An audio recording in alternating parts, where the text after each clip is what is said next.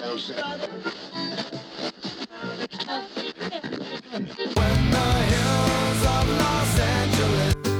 Angeles, I'm and most Hollywood nights.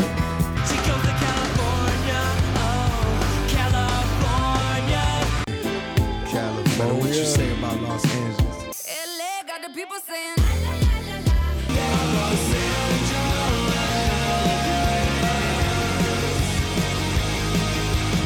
You're listening to Corner of the Galaxy on cornerofthegalaxy.com.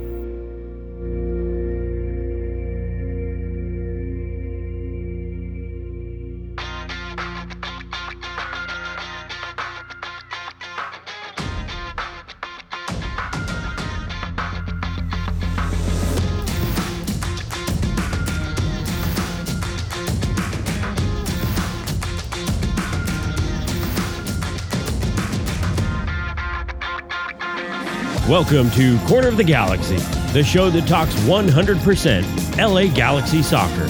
We're glad you could join us. Now it's time to sit back and relax as your hosts navigate through the twisting, turning, but never boring world of the five-time MLS Cup champion, LA Galaxy. Hello, everybody, and welcome to Corner of the Galaxy on cornerofthegalaxy.com. I'm your host, Josh Gessman, coming to you on a January 21st on a Thursday live show going on for you right now. A lot to get to tonight. MLS draft. I mean, not that we need to talk about it, but we're going to talk about it. LA Galaxy making some young signings, added those guys to the roster. We've got, let's see, some history, some LA Galaxy history. We'll probably start off with some corrections and retractions just to really kick things off nice. So a bunch to get to before we get out of this. In order to help me do all that, the man, the myth, the legend. It's Eric, the Portuguese Hammer Vieira. Eric, how's it going, buddy? It's going well. I have my tea with me. I'm ready for a nice, soothing evening to talk LA Galaxy. I think our mission, should we choose to accept it, is to try to not make an error for the next 60 minutes. Because I think last week it was a rough week. We had a few retractions, like you mentioned, that we need to go back and fix. So the goal is to try to be as accurate as possible today. I will say that one of them is not my fault. Okay, one of them is not my fault. So that's all I will start to talk. But listen, there's a ton of stuff to get to. I know you can vouch for people. I have like 3 pages of notes for tonight because it gets a little in the weeds tonight. Let's be honest. So what we have, let's start corrections and retractions. Let's start with the biggest one that I screwed up on. Basically, the new home and away is not true. I said last week that there would be a new home and a new away. There's just a new away. The new home is scheduled for 2022. So I got that wrong, Eric. One of the things that we believe is the case, however, is all the stuff we said about that home jersey that was coming out in 2021 is probably true of the 2022 jersey. So whenever you go back and listen to that show and you hear how what a moron I was and what I said, then I was wrong. I was wrong on that, and I apologize for that. We try to keep it real. I mostly blame Eric if we're really getting down to this. It was probably your fault.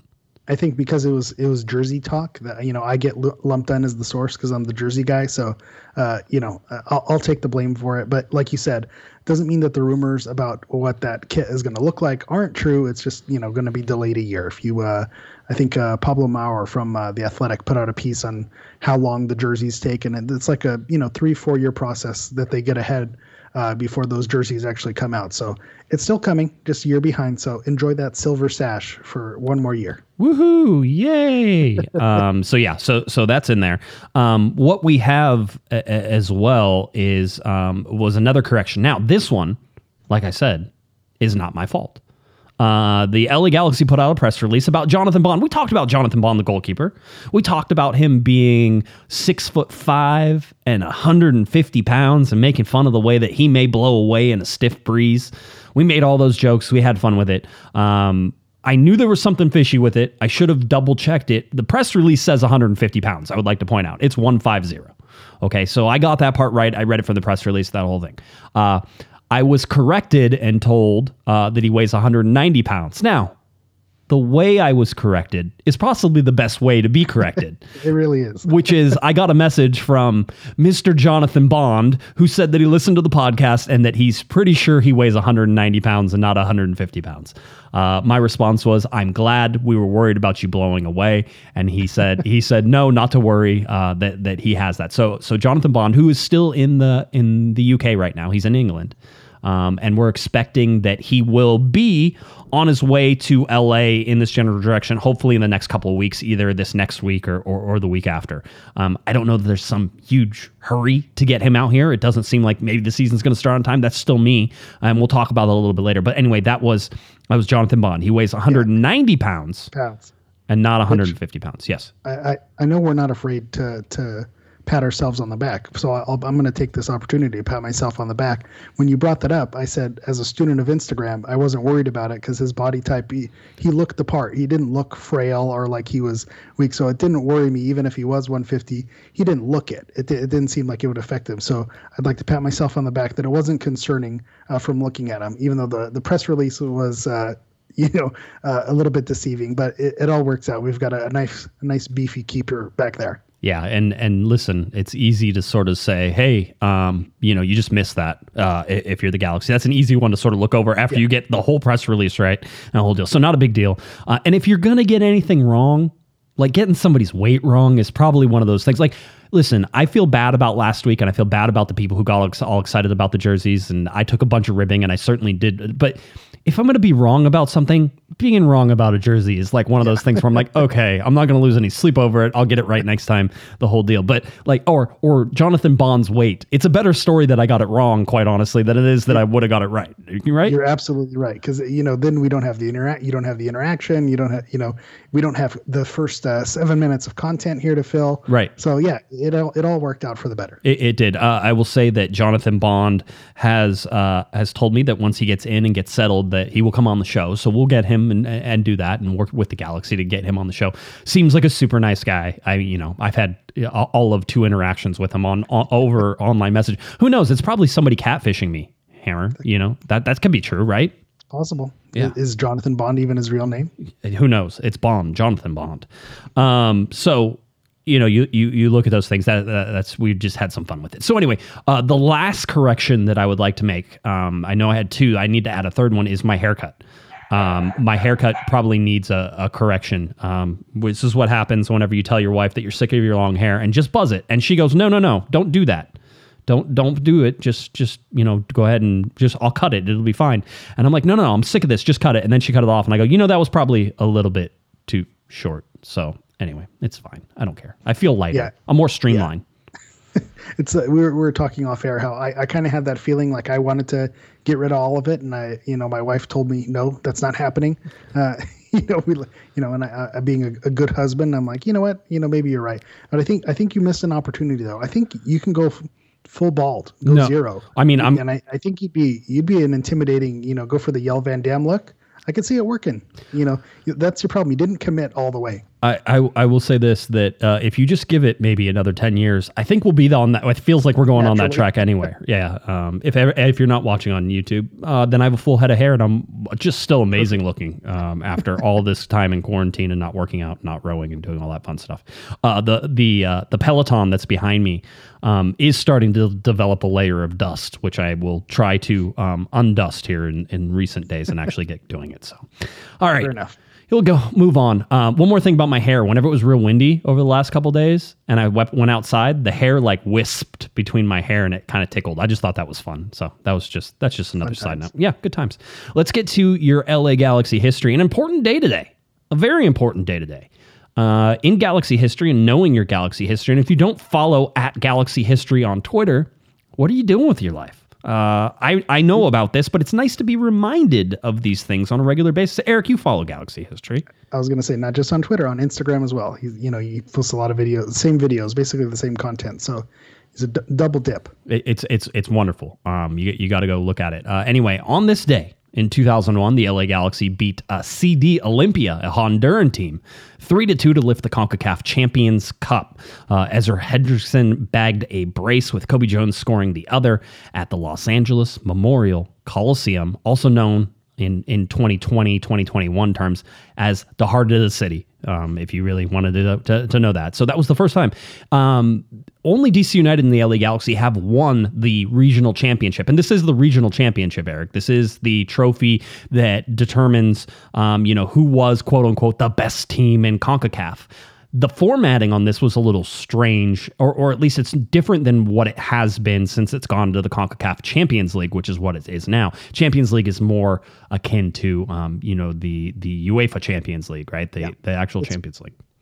Yeah, and I think when you think about how it was run back then, it was more of an afterthought. It's like, let's take the winners, let's throw them together and knock out these games as quickly as possible. I think, you saw the model of how the UEFA Champions League has basically become, its own super league. And I think CONCACAF Champions League saw that and tried to model it after that. But back in the day, it was a little bit different. It was, you mentioned it was actually similar to how the CCL was run this year. Yeah. Where you just all the games in a short period of time, and then whoever comes out on top of the Battle Royale gets to go to the Club World Cup. Yeah, and that was the big deal. Galaxy win 3-2, and they qualified for the second ever Club World Cup. In 2000, FIFA put together the Club World Cup, which is like the World Cup, only for club teams instead of national teams. They put it together, Eric, and this was going to be the second version of it after the 2000 one. The only thing is, this is craziness. Let's tell you a little bit about it first. So the first Club World Cup was played in 2000. Then in 2001, they were going to have the second one. They had teams from Spain. They had Deportivo La Coruna. They had Real Madrid. They had Galatasaray. They had Boca Juniors. They had the Galaxy, Olympia, Hearts of Oak, Al Hilal, a Japanese team that I'm sure I will screw up, which is Jubilo Owata.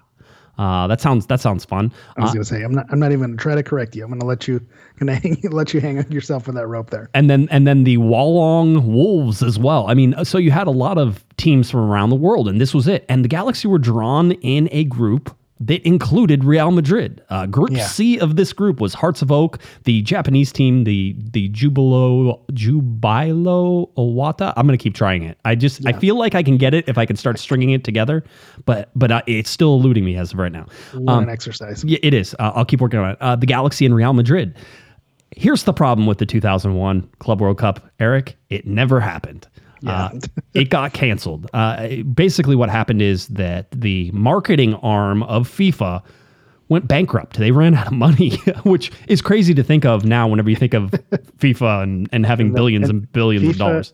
Yeah, FIFA running out of money. Those are two things that don't seem to go hand in hand. Yeah, it was, so it was really interesting to see that. So the LA Galaxy qualified for the Club World Cup and then never got to go. It was going to be held in Spain. They were playing a couple of the stadiums were in Madrid. There were two other stadiums around as well. You could have had the LA Galaxy playing Real Madrid, at the Bernabeu. And that, I mean, come on. How could you? Yeah. In 2001 also, that's Luis Figo, that's Zidane, that's Roberto Carlos, that's, early Galacticos, Real Madrid. So, just to think, Kobe Jones, Ezra Hendrickson, Greg Vanny, to see those guys go, Cienfuegos, see them go and stack up against Real Madrid. What a memory that would have been. How cool that would be. Something to look back on, even if the score may not have gone the Galaxy's way. But also, you never know. In those tournaments, sometimes wacky things happen. But, it is unfortunate that never went through. Still a good accomplishment. But, yeah, what could have been? And still, the interesting part about this is in this particular version of the Club World Cup, CONCACAF got 2 spots as well. So the runner-up as well, Olympia, who finished second, got to go to the Club World Cup. And they were in this. And if you think about that and what that would have done in the CCL with a bunch of MLS teams, if there ever would have been runner-ups, you could have had, Toronto and RSL go to the Club World Cup if they were runner-ups. But no, you got to win it, which is better anyway. It's a Champions Cup. True champions. Yeah, that's how it should be. You need more UEFA teams in there and less CONCACAF teams. Let's be honest, right? I mean, that's fine. That's a thing. So anyway, that is the history of the LA Galaxy. That 20 years ago, the LA Galaxy. So every time somebody says, "Oh well, nobody's ever won," the CONCACAF Champions League. Technically true. No MLS team has ever won the CONCACAF Champions League, but 2 teams, LA Galaxy and DC United, have won the CONCACAF Champions Cup as the overall champion of the region. So there's a reason that cup exists in the LA Galaxy trophy cabinet. And so a lot of times MLS has some memory issues whenever it comes to that, and what teams have done well in that competition. So I don't know, just fun. One of the comparisons that I always think of, and this happens every year when the Galaxy obviously are never mentioned, and that is people always bring up the Premier League and how Manchester United are the most Premier League winning titles, but in Liverpool, if you went by that metric, they're only one-time Premier League winners, and no one ever considers Liverpool a one-time champion. If you think before the Premier League was established in the 90s, they won, championships and European Super Cups before the UEFA Champions League. So those still count. Real Madrid still, has a history of winning those European Cups. So you still count those. And the argument of smaller league, not playing, what are you supposed to do? You're only supposed to win the competitions that are in front of you. That's what the Galaxy did. Still something to be proud of. The trophy's in the trophy case. And it's something that the club history should be proud of. It is, and if you ever get a chance to walk down in the tunnel and see that trophy, you should do it. That's always fun to see all that stuff. Let's get to the just amazing, exciting thing that happened today. MLS Cup Super Draft, MLS Super Draft, I should say, not MLS Cup. That would be fun if you could just draft players who've won MLS Cups. We should try that sometime. So you had the MLS Super Draft. On Monday, we gave this an intro, Eric, that wasn't very long and wasn't very exciting. And I think it lived up to that billing today. I mean, I know MLS tried to put on a good show, as they always do. By the way, only televising, in quotation marks. By the way, it's better that it's on the web. I don't need it to be on ESPN or anything like it. The web is fine. It's the appropriate place for the MLS Super Draft. But the MLS Super Draft went out. They did all 3 rounds today. Only one of those was quote-unquote televised, and the LA Galaxy had 1 pick within that televised span. Overall, the LA Galaxy had 3 picks. They had the 16th overall first-round pick. They had the 35th overall pick in the second round, and they had the 62nd overall pick in the third round. So, I mean, Eric, going into this, what were your expectations for the LA Galaxy? Very low. It's funny, since I've been on the show, I think I always mark my my anniversary with COG was first coming on and talking about one of the earlier super drafts, and it was the draft where they had the second pick and doing research and going into it. Who are they going to pick? What's the impact they're going to have on the team?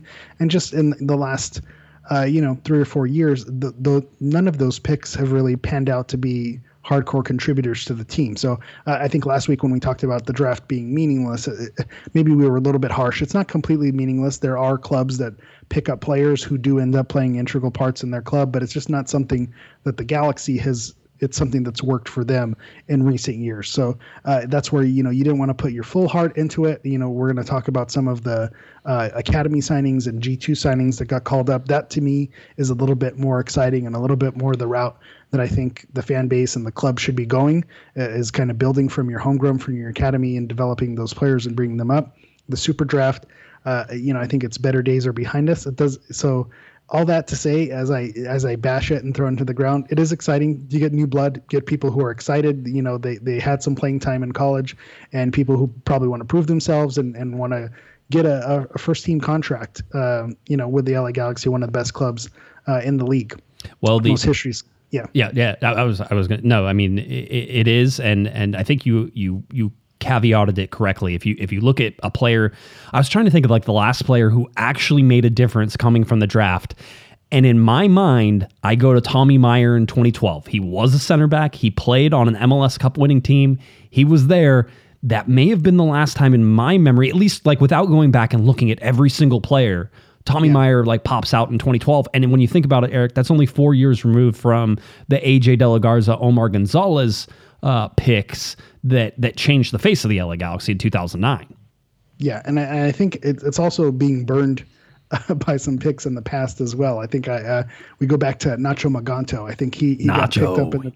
I bought all the Nacho Maganto stock. I was excited. I thought he was going to be a big part of the team, and just never panned out. And then all the way through with Tomas Hilliard Arce, Emil retired Cuello. Now. Tomas Hilliard Arce retired from soccer. Emil Cuello, we'll talk about him a little bit. Yeah. Last year, the Tom Smart saga, that never ended up working out. So it just seems like it's not worth getting emotionally invested. Although when you do look at the highlight reel and the players that they did pick up, looks a little bit more promising. than maybe the picks that they had in the last year. I really want somebody to go through and make like a highlight reel of us on the podcast, of us doing our best stuff. And then we could be like, see, that's how we are all the time, right? Like we are just on fire all the time. Instead, I'm over here hitting the wrong buttons and doing like crazy stuff. And, I think I probably loaded up the panda horn today. Yeah, the panda horn is loaded up as well. So, it's just, the bottom line is those highlight packages aren't real. And let's get to it because it's hysterical. Let me remind everybody, first of all, the fact that these players are drafted does not add them to the roster. If you go over to my rosters, they're not on there. There's a reason, because they don't get automatically added. The LA Galaxy have a chance now to sign these players, and their MLS rights are held for the next 2 years, even if they don't sign them. And that's important to note because we're going to have some wacky things in this draft. By the way, I would like to point out neither of these draft picks, Eric, came out unscathed in terms of something wacky happening. All right. So the very first one, remember the LA Galaxy traded their eighth overall pick in the first round to the Portland Timbers whenever they got Villafana. Okay. In exchange, they got Portland's 16th overall pick. So the LA Galaxy's first pick in the first round was 16. Okay. So they dropped 8 spots. They picked up Josh Drack. Now I like the name Josh. That's strong start already. And the Drac thing is a little, it's weird to me. It just, I don't think I've ever seen that name before. But to me, it reminds me of Guardians of the Galaxy. So he's Drac the Destroyer. I mean, he has the built-in nickname. If he comes in as an attacking defender, I think that Drac the Destroyer, we can get that hashtag to take off if things work out. You're all over it. Okay, good to know. Well, here's an interesting thing.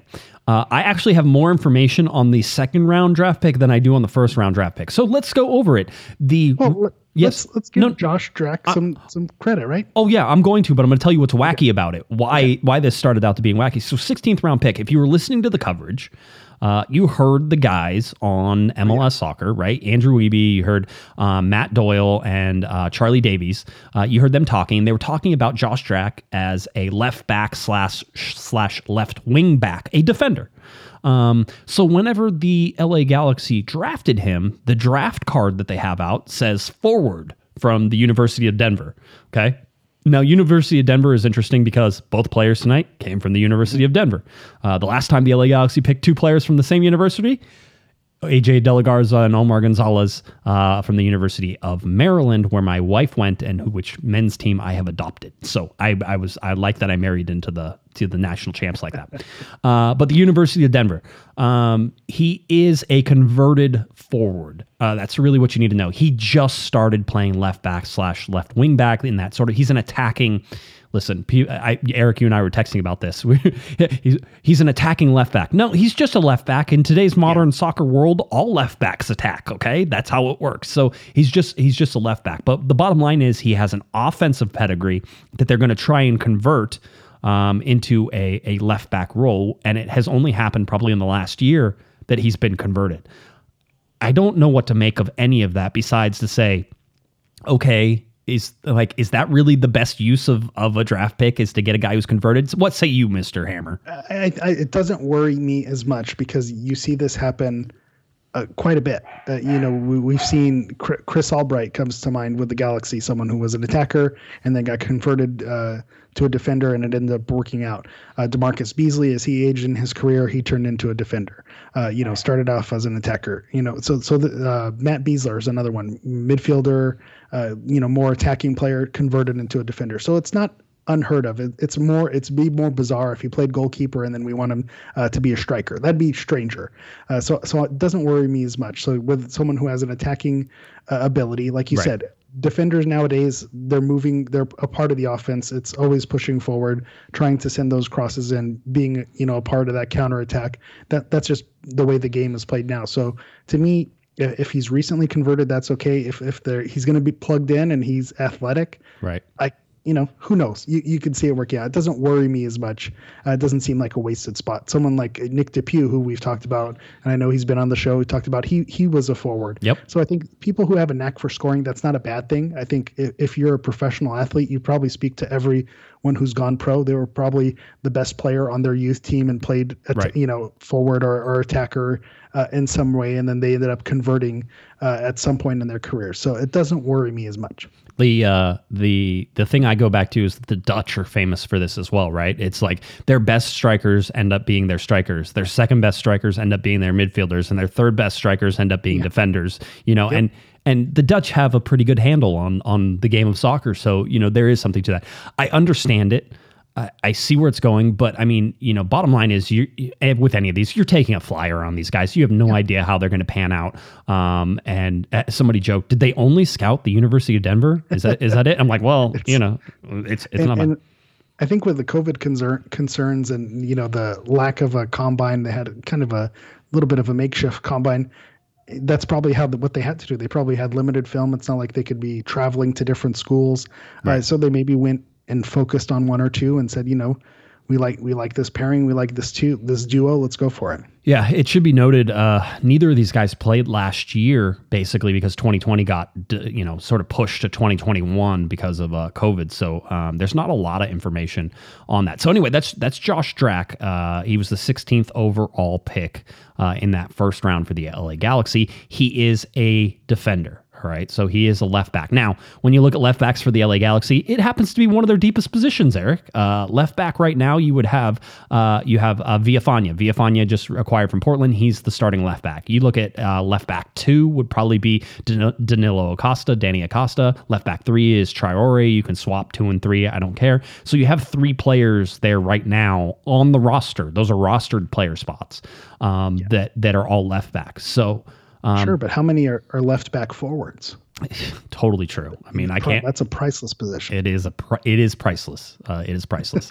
We'll see if the LA Galaxy end up putting him on the roster. With him, it's a little bit clearer. He's still, let's say it's a little bit clearer. Damian Calhoun, obviously covers the LA Galaxy, does a great job. Shout out to Damian. Haven't seen him in a while. He says that Josh Drack still has some college eligibility left. So technically he could stay and play another year for the University of Denver. If he does that, the LA Galaxy still hold his MLS rights. So if he comes out after that, then the LA Galaxy could put him on a roster and still sign him. So that may be a conversation that they have with him. He told Damian, if they tell me I have to be in LA, then I will be in LA, right? So this kid is rocking and rolling, ready to go. So still some eligibility there. Now, if you thought that was weird that the Galaxy draft a forward who's actually a defender, who's all that stuff, and some question marks around that, boy, do I have a story to tell you. The LA Galaxy's second round pick, the number 8 pick in the second round, was a kid named Preston Judd. Judd has finished up his eligibility with the University of Denver. He is, in fact, a forward. So you actually have an attacking player here.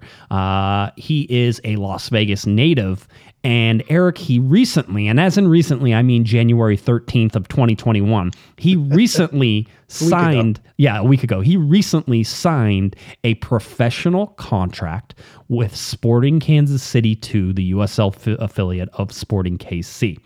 Fun, good times. The LA Galaxy draft him, and I have been told specifically that they have the ability to negotiate and hold his MLS rights. Any player who is on the eligibility list for the draft, Eric, the LA Galaxy have the ability to negotiate a contract with them and hold their professional level rights in Major League Soccer. If for some reason they don't work out a contract with Preston Judd, maybe he doesn't even want to come in to the LA Galaxy because he thinks that there's no chance, and he has already signed a contract with the USL side SKC2, he can go to SKC2. But if he ever goes up to MLS, again, the Galaxy own his rights for the next 2 years. Why? You know who the winner is, right? Preston Judd? It's Preston Judd, because he already has a contract, and it's basically the Galaxy's job to either meet it or make it enticing for him. Otherwise, he has a great fallback plan to go back to. Just the other funny note, just to make it add one more wackier thing to it, with the pictures that they used for the draft.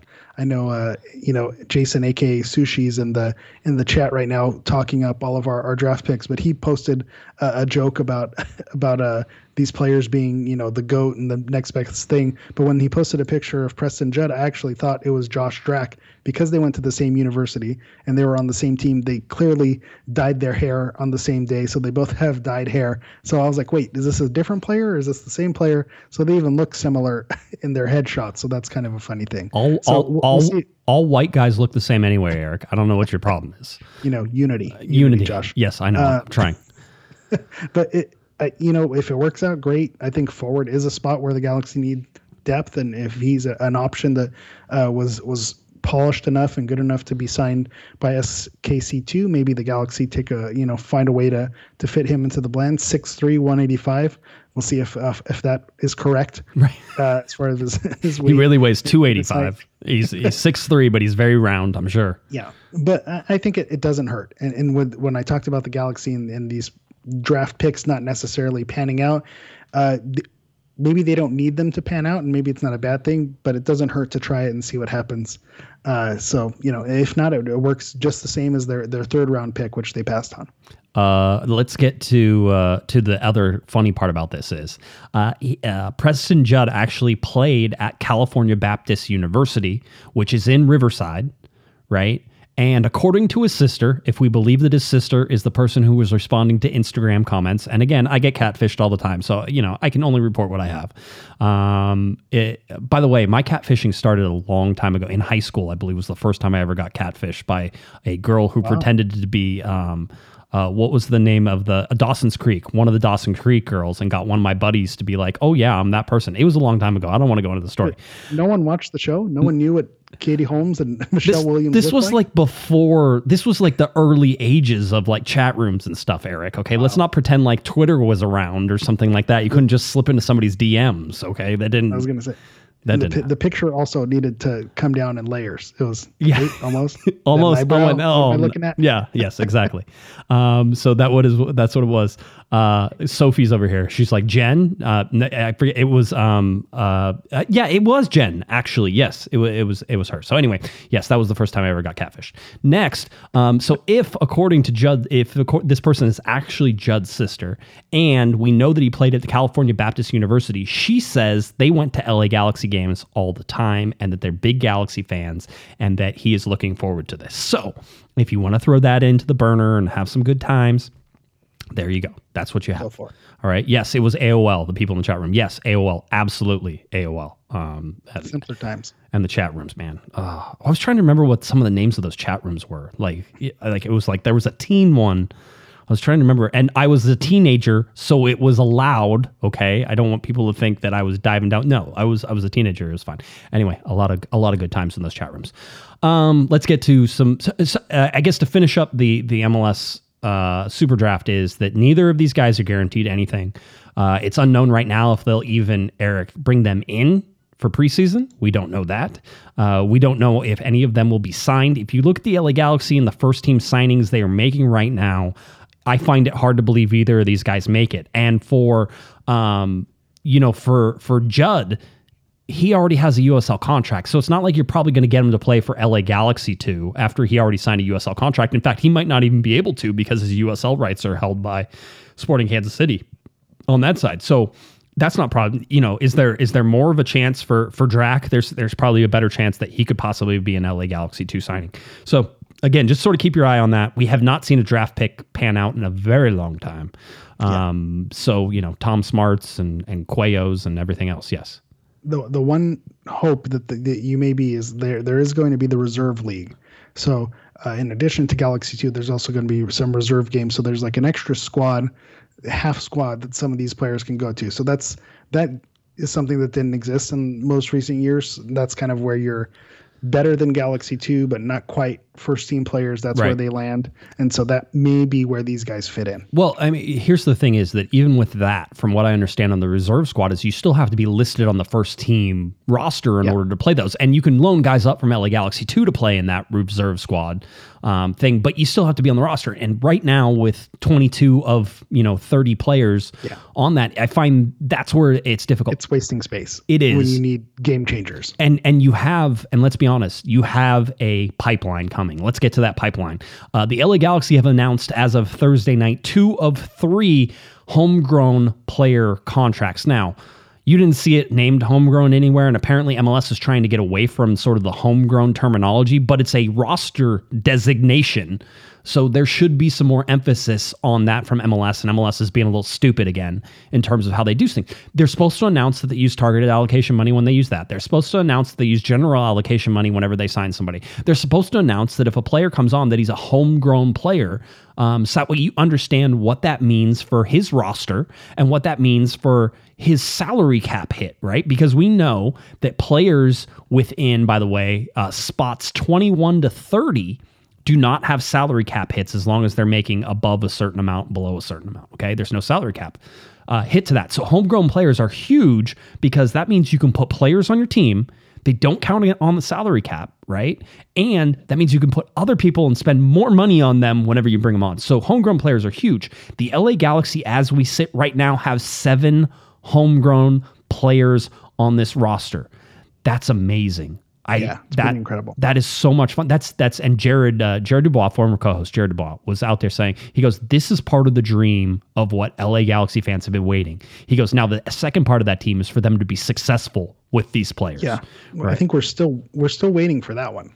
Yeah, and you can see that. So anyway, the first signing that the LA Galaxy announced was 18-year-old midfielder Adam Saldana. Saldana comes from LA Galaxy 2.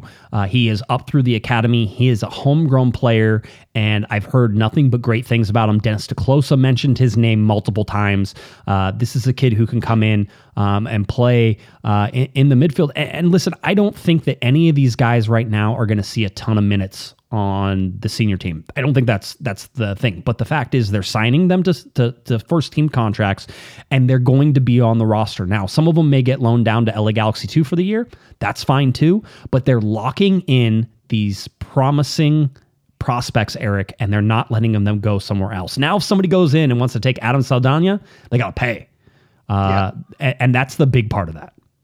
Absolutely. And I think and we're going to get to Jalen Neal as well, but Saldana is also someone who's been on the youth national team radar. So when you think about the level of player this is someone who's kind of being, next in line for a lot of these areas, and the Galaxy being one of those spots. So you're absolutely right that this is, it's important to give them those roster spots. Don't expect them to be first team contributors, but at the same time, this is a positive thing. Like you said, Jared was mentioning, this is the dream. This is what you want, that academy pipeline, from the academy to G2 to the first team. This is what you want to start building. So I look at it similar to the Cameron Dunbar move last season, where maybe you get 1 or 2 games where you just get that experience. The bigger experience for them is training with the first team every day, day in and day out, and being a part of that process. I think that's the big thing for these young players to get used to being a professional.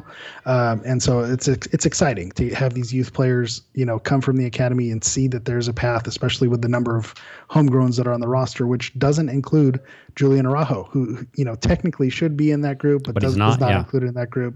So if you include him, that's even more. So it's a positive thing that we could see it. We're just waiting, for that player to hit. Maybe Julian is probably the closest, but if he's promising and goes elsewhere, you can wear that as a feather in the cap, but at the same time, we want someone to be that star for the Galaxy and play for the Galaxy for an extended period of time. That's the goal. That's the dream. Greg Vanney, known for developing the young talent, Eric. He's the guy who wants that. So he's getting that. We talk about Jalen Neal, 6'1", 145 pounds, a center back. He is at 6'1", not an undersized center back. At 145 pounds, he's an undersized center back, but he's 17 years old. He's got to put on those big boy muscles here pretty soon. So he's from Lakewood, California. We had Saldana, who's from Panorama City, California.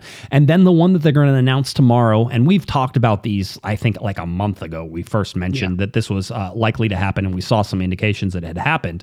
So I know Ives was out there trying to say that like he was all breaking the news. I'm like, dude, that's like a month old. Marcus Ferkranis is the other one, another center back, another defender, age 17, 6'0", 170 pounds. I mean, I've said it so many times, from Santa Clarita, California. I've said it so many times. Get me them domestic center backs. Get them to me. I want them all, Eric. Give them to me all and put them in the starting lineup and let these guys play. This is an exciting time for the Galaxy, I think.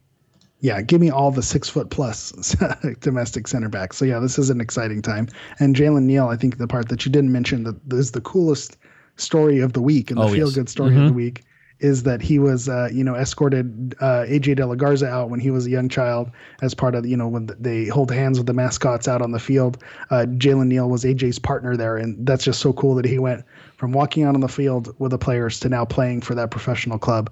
What a moment. And then something earlier in the week, AJ De La Garza obviously going to the New England Revolution. He's not going to wear his storied number 20.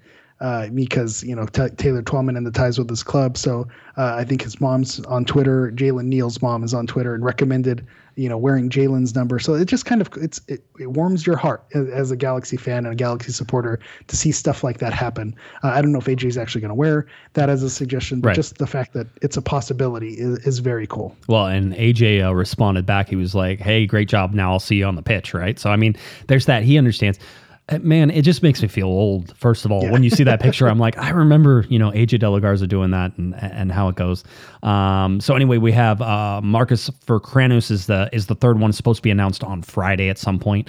With the Super Draft today, they sort of paused that and shifted it again for another one. Speaking of, and listen, this doesn't change anything with the LA Galaxy this year. I don't see any huge impacts. Maybe these kids grow into some spots. Maybe they have to play some minutes. All that stuff would be good, and you want to get them some experience. I would hope they'd spend most of their year with LA Galaxy too, and I'm hopefully with COVID and the restrictions on transfers, Eric, and going between clubs, hopefully that eases a little bit because last year it was very tough. You didn't get those guys.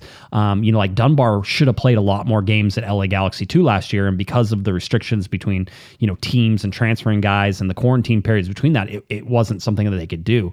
So I'm hopeful that these guys get some LA Galaxy 2 playing time because that's really where they need to develop. But I'm also hopeful that if you go into, US Open Cup games, perhaps if those still get played, get into some of these other not Nations League. What was the other one? Leagues Cup. Yeah, that's it. Thank you. I was going to say that. This is your US Open Cup, your Leagues Cup, those type of tournaments. If they still happen, I would doubt something like the Leagues Cup goes through. Right.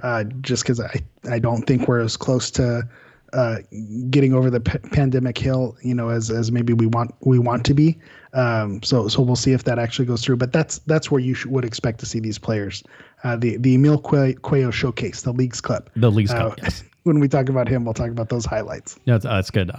So anyway, so that's what it is. Again, it doesn't change things this year, and I don't see these guys eating up roster spots. If you put all three of them on, the LA Galaxy have 23 roster spots taken up, 7 roster spots remaining up to 30. I imagine that there are 5 or 6 of those players that are on there, and I would expect right now that the LA Galaxy will go over the 30 in the preseason.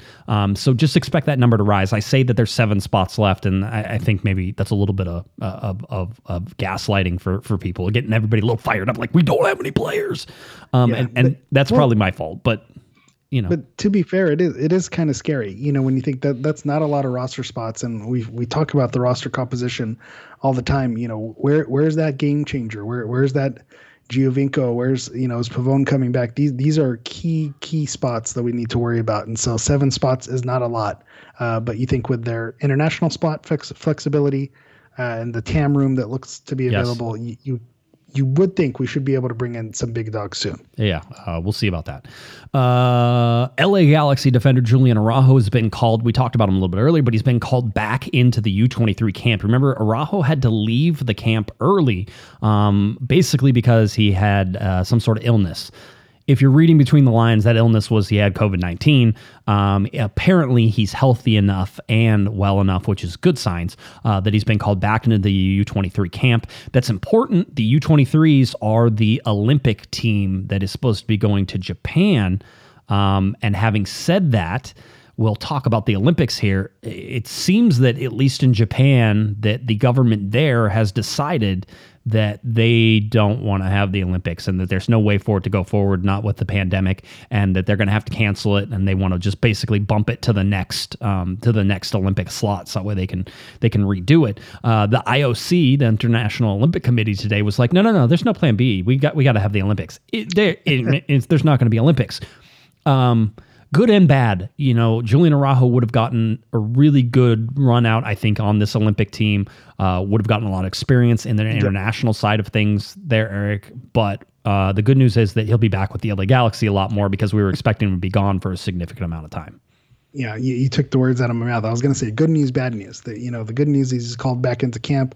Seems like he couldn't catch a break. And then the bad news again, now that the Olympics look like they will probably be canceled. I think they even talked about that Japan not getting that spot until 2032 because that's the next available Olympic slot if it does get canceled. So, it is unfortunate that he missed out. But when we talked about all the left back depth, but we don't have right back depth. So if Julian's not gone for a lot of the time, that's not necessarily a bad thing. There's nobody there right now. I don't know of a right back the LA Galaxy have that is behind Julian Araujo. There's zeros. There's right back RB1 Araujo, RB2 question mark. Sort of as a set. You can probably shift some guys from left back and do that if you need to. And with the quote unquote four left backs that the LA Galaxy currently have, maybe somebody does get shifted into playing that spot. But right now it's Julian Araujo's and only Julian Araujo's. I still think the LA Galaxy are going to make an addition there. I would expect. If it's me, I'm looking at a veteran right back who will play some minutes, but also know that he's the number 2 on that right back side to Julian Araujo. So we'll see how they sort of put that together. It's a lot to ask for. Well, I mean, I like to make the perfect suggestion, and then whenever the LA Galaxy go away with that, I can complain or say they should have listened to me. By the way, I have nobody in mind who that would be. That's not my job. I'm not here to. I don't have the guys. That's the funny thing. I think Sophie's lighting us up in the chat. We need the game changer. We need that DP signing, something big that's going to spark the Galaxy. And to me, I'm right there with you. Who's that player? I don't know who's out there that can be that right now. Right. That's why I've always said maybe till summer, wait till these big name players are out of contract. That might be the time to strike. Still interested in Pavone. Pavone would be that third designated player right now. The LA Galaxy have 2 of 3 slots there. We have 4 of 8 international slots filled. So a lot of room. I still feel like there are 5 relatively large signings coming for the LA Galaxy whenever you really look at it. I think you go and get a second striker of some sort. You need a left wing. You need a right wing. You need wingers. Those are big positions. There's, I think, a possibility still for the central attacking midfielder. There's that borderline starter right back that you need. I mean, so if you go out and get those, that's 4 positions that you have to fill that are technically almost starting positions. That's I say everybody just be calm. And we're going to talk now about MLS and MLSPA, MLS Players Association, and them talking about the collective bargaining agreement. Now, we've talked about the force majeure, and we've talked about the MLS invoking the force majeure, and how now MLSPA was pretty ticked off about that and doing that. Now, we know that an offer was sent over that basically said that there was 100% pay for the players in the CBA. It doesn't say anything about. Are you okay over there? It looks like you almost died for a second. I just want to make sure you're okay. I forgot to mute myself. I have a slight cough. Right. I've been COVID tested. COVID negative. Okay. I'll just to let you know. Okay. Good. So slight cough. I've been muting myself, but I couldn't get away from it. And it was just unfortunate the timing when you're talking about player payments, and then I start coughing like I'm sending a signal. Yes. I was wondering if you were for a second there. I just want to make sure you're okay. I could call call your wife and be like, CPR now. If that happens. I might make that request anyway. Good luck with that. Anyway, so MLS and MLSPA. So we know that they offered 100% pay to the players, but they didn't talk about bonus structure. And what they wanted to do was extend the CBA by an additional 2 years all the way through 2027, I believe. So through 2025 and then 2027 would have been the extension.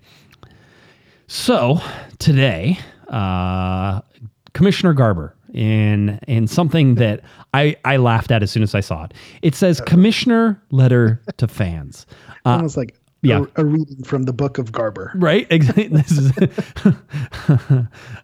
is more of a fairy tale than the Bible is, let me tell you. Here is the Commissioner Letter to Fans. I'm not going to read it to you.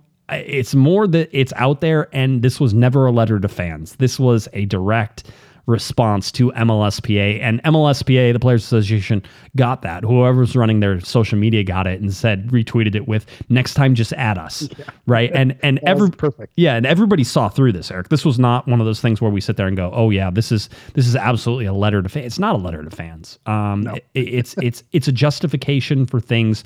And it is Major League Soccer calling out MLSPA for not responding. And the big thing that we need to understand is that there has to be a response by 1/28. And Major League Soccer says they're not negotiating past January 28th. Well, today is the 21st, so we have a week of time in order for there to be a response. But we also saw last season the precedent that was set. They kept extending that as the negotiations went on. So, they can say that, but we've seen this movie before last year with the extension. So we know that 28 date is not the drop dead date.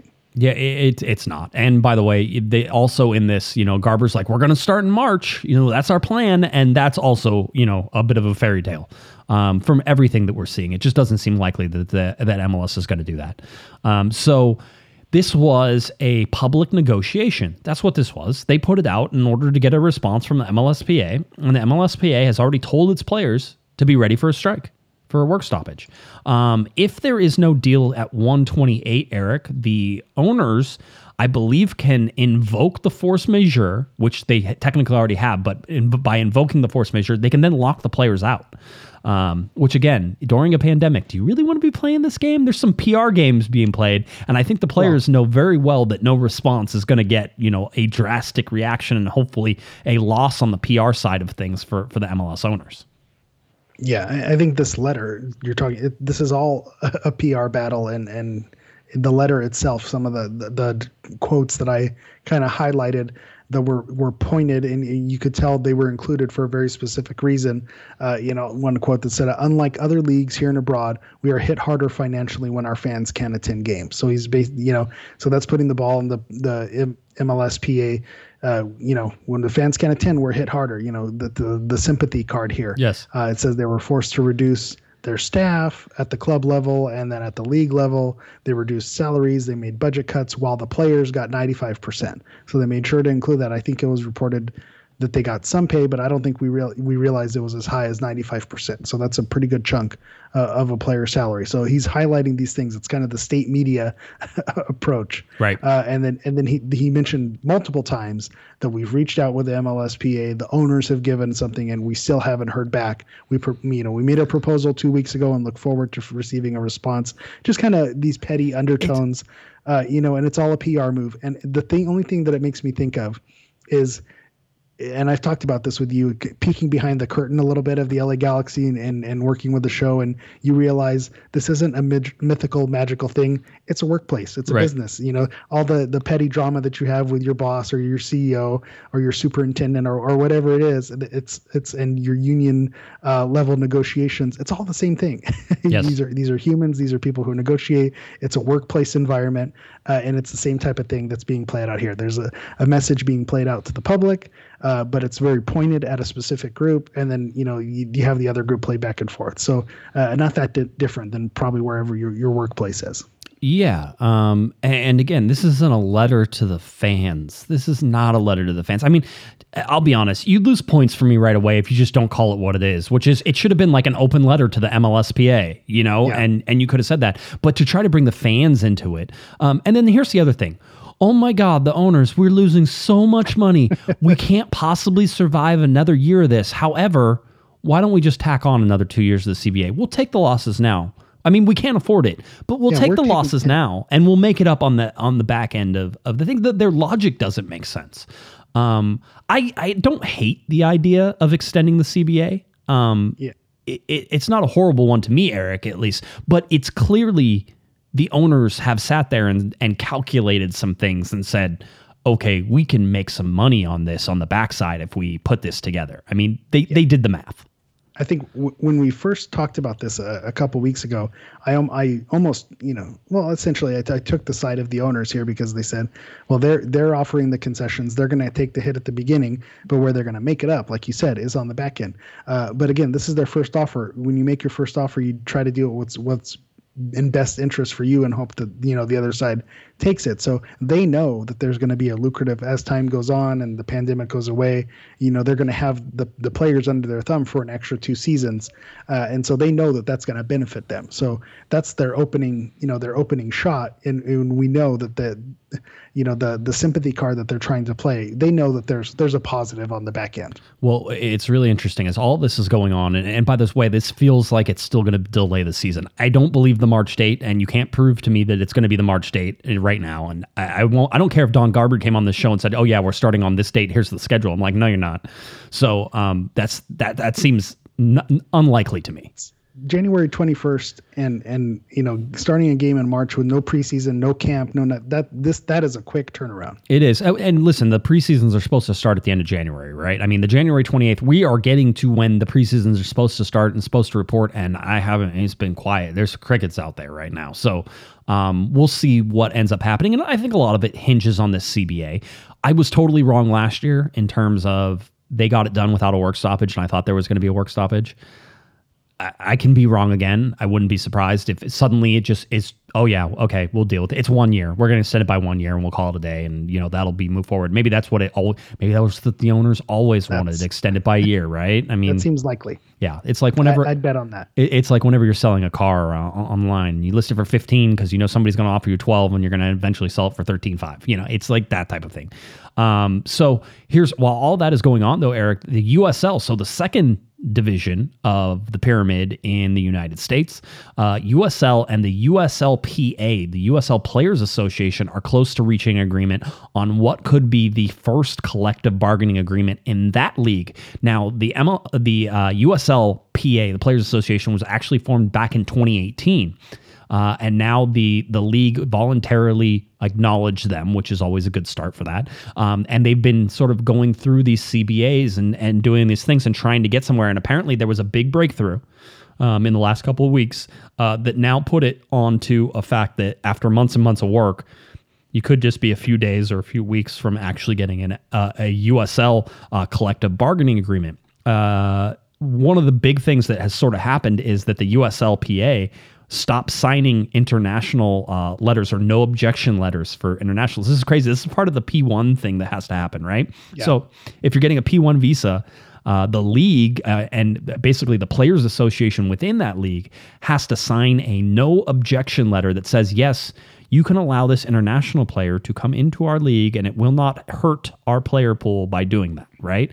Same thing happens in Major League Soccer, by the way. The MLSPA has to sign those international waivers and say, yes, David Beckham coming in will not hurt us, it will help us, and we are fine with that, and blah, blah, blah, the whole deal. And they generally just rubber stamp those and send them off. Mm-hmm. USLPA was like, no, we're not going to sign those anymore. And that stopped everything. So all of a sudden, people couldn't sign international players. And so it, again, who knows if it was actually for that reason, Eric, but because they did it, now they are closer to a deal, and they're talking about minimum player compensation, standard contract term lengths across the entire league, and establishing baseline operating conditions for that second tier, which is badly needed because let me tell you, you want to talk about, getting dressed in the parking lot and then doing that whole thing. That's USL right now, even at the championship level. And it's funny, and I think it's important to mention with USL, this isn't just SKC2 and Galaxy 2. These are professional franchises that are operating. So when you talk about, not allowing international players to come in, it's not academy players, homegrowns, who went to the college system.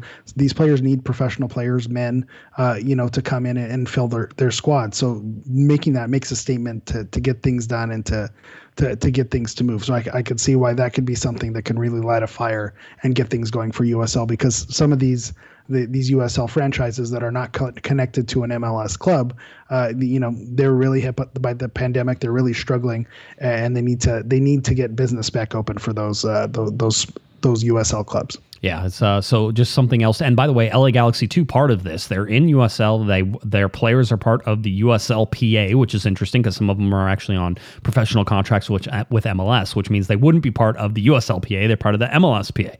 Very fun, always good. More wackiness going on all across the league. All right, final little wrap-ups here. Emil Cuello, we were talking about him earlier.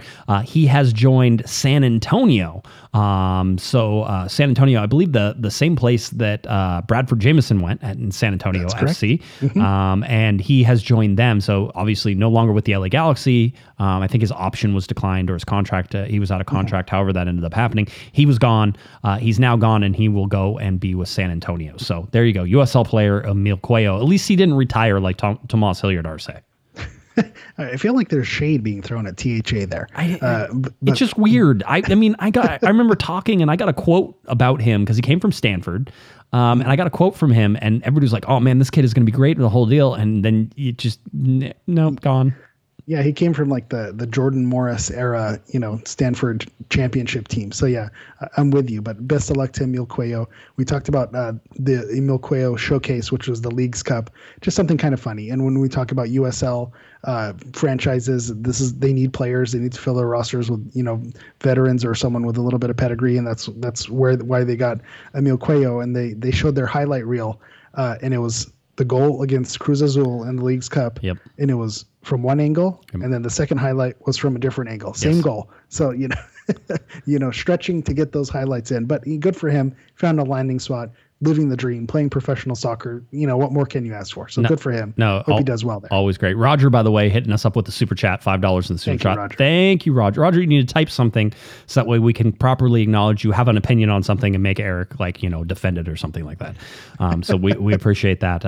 As always, if you're listening or watching on our live show, you can use the super chat and you basically tip us. And if you put something in there, a question, or if you have an opinion on something, we will share that opinion. Irregardless, Aaron dropped in, which is his full name, Irregardless Aaron, for $3 as well in the super chat. So thank you, Aaron. We appreciate that as well. Real quick, roster update, just sort of where we stand. Right now, it's 22 of 30. Whenever they sign for Kranus, it will be 23 of 30. And again, I need to be specific about this because I think people get a little bit freaked out about some of that stuff, which is there is room on this roster to move people around and get more spots. So don't freak out about that. Yes, there are technically 8 spots left available, but I wouldn't be surprised if the LA Galaxy bring 35 to 40 people into camp and then whittle that down. Even with the the homegrown players and all the different things. I mean, there are 7 homegrown players right now on the LA Galaxy roster. There will be 8 on Friday. That's a huge deal, but not all of them are going to be on this senior roster in terms of holding a roster spot. So I don't want you to freak out about that. So that's sort of my little bit of hey, calm down and be where you are. But I mean, you have 4 goalkeepers on there. There's no way there's going to be 4 goalkeepers, Eric, for the rest of this year. You're going to have 2, and you're going to probably send the other 2 down to Galaxy 2, and maybe they'll train up with them, but for the most part, they're going to spend down in Galaxy 2 land. So, I mean, does that make you feel a little bit less crazy, Eric, about all this? No. Oh, okay. I'm of two minds. I see what you're saying, and in the first part of me wants to say the league's probably not going to start beginning of March. January 28th, a week from now, they're probably not going into preseason, so there doesn't need to be a rush. Maybe it's okay that they're holding off and not bringing in these players, but there's that other part of me that says panic. Why haven't we made moves? Why haven't we been making moves since November and December? Being hungry and going out and filling this roster with competent players, pro level players, not just academy players and young guns and backups, but like real deal, legit players.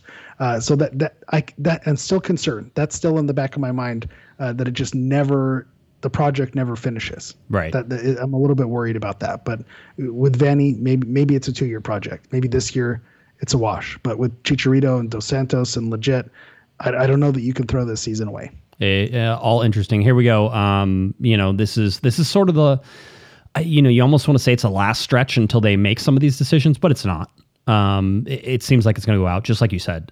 So everybody just relax and calm down a little bit, and we'll see if perhaps the LA Galaxy can continue to fill out this roster. Because right now, as was correct in the chat room, people saying this feels more like 2017 than it does any other year. And you're right, because there aren't any game changers, playmakers there right now. And with 7 to 8 homegrown players currently on the roster, I mean, you're sitting there going, okay, that's a lot of homegrown players that you're putting guys on the roster who aren't going to get any minutes right now.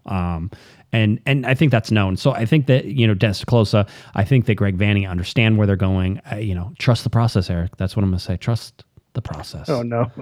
No, don't say that. No, we're not doing that right now. Okay. Trust the process has been canceled. All right. That's if you say so. All right. Anything else you want to get to, or can we wrap this up? Well, just one shout out. Yes. It is January 21st, 121. Big shout out to Angel City Brigade, who sit in Section 21 and keep the atmosphere in Victoria Block going and are a big part of the LA Galaxy community. So big shout out to ACB on 121. Yes, they sit in Section 121. You said 21, so I just 121. That's why. The 120. mic cut out? Yeah, maybe. The mic Yeah, cut out. blame technology. That's a good idea. Yeah. I like that. All right, Eric, why don't you tell people where they can find you, and we'll get on out of here. All right. As always, you can follow me on Twitter at HammerEV. You could also follow me on Instagram at The Professional Foul. That's at Galaxy Profile. That's Galaxy PROFOUL. And then Liga G Season 3 kicks off this Sunday. Follow at Liga_G96 on Twitter for updates, or visit the Liga G page on cornerofthegalaxy.com. All right, very good. And if you're looking for me on Twitter, it's at JGuesman, JGUESMA, and of course at Galaxy Podcast. Head on over to cornerofthegalaxy.com, where you can find all of our podcasts, all of our articles, all of our coverage. We have the trackers, the rumor tracker, the roster tracker, the transaction tracker. All that stuff is up, and you can find that. All right. I think that about does it for us tonight. For Eric the Portuguese Hammer, I'm Josh Pato Guesman. You've been listening and watching to Corner of the Galaxy on cornerofthegalaxy.com. Have a great one, everybody. You've been listening to the Corner of the Galaxy podcast on cornerofthegalaxy.com. You can follow the show on Twitter and Instagram at Galaxy Podcast, and be sure to check out and subscribe to iTunes, Stitcher, and Facebook by searching for Corner of the Galaxy. Fans, we thank you for listening, and we ask that you be kind and courteous to your neighbors as you leave the podcast. We thank you for joining us and look forward to seeing you again. Until then, I'm Michael Araujo, and on behalf of the entire Corner of the Galaxy crew, goodbye, everybody.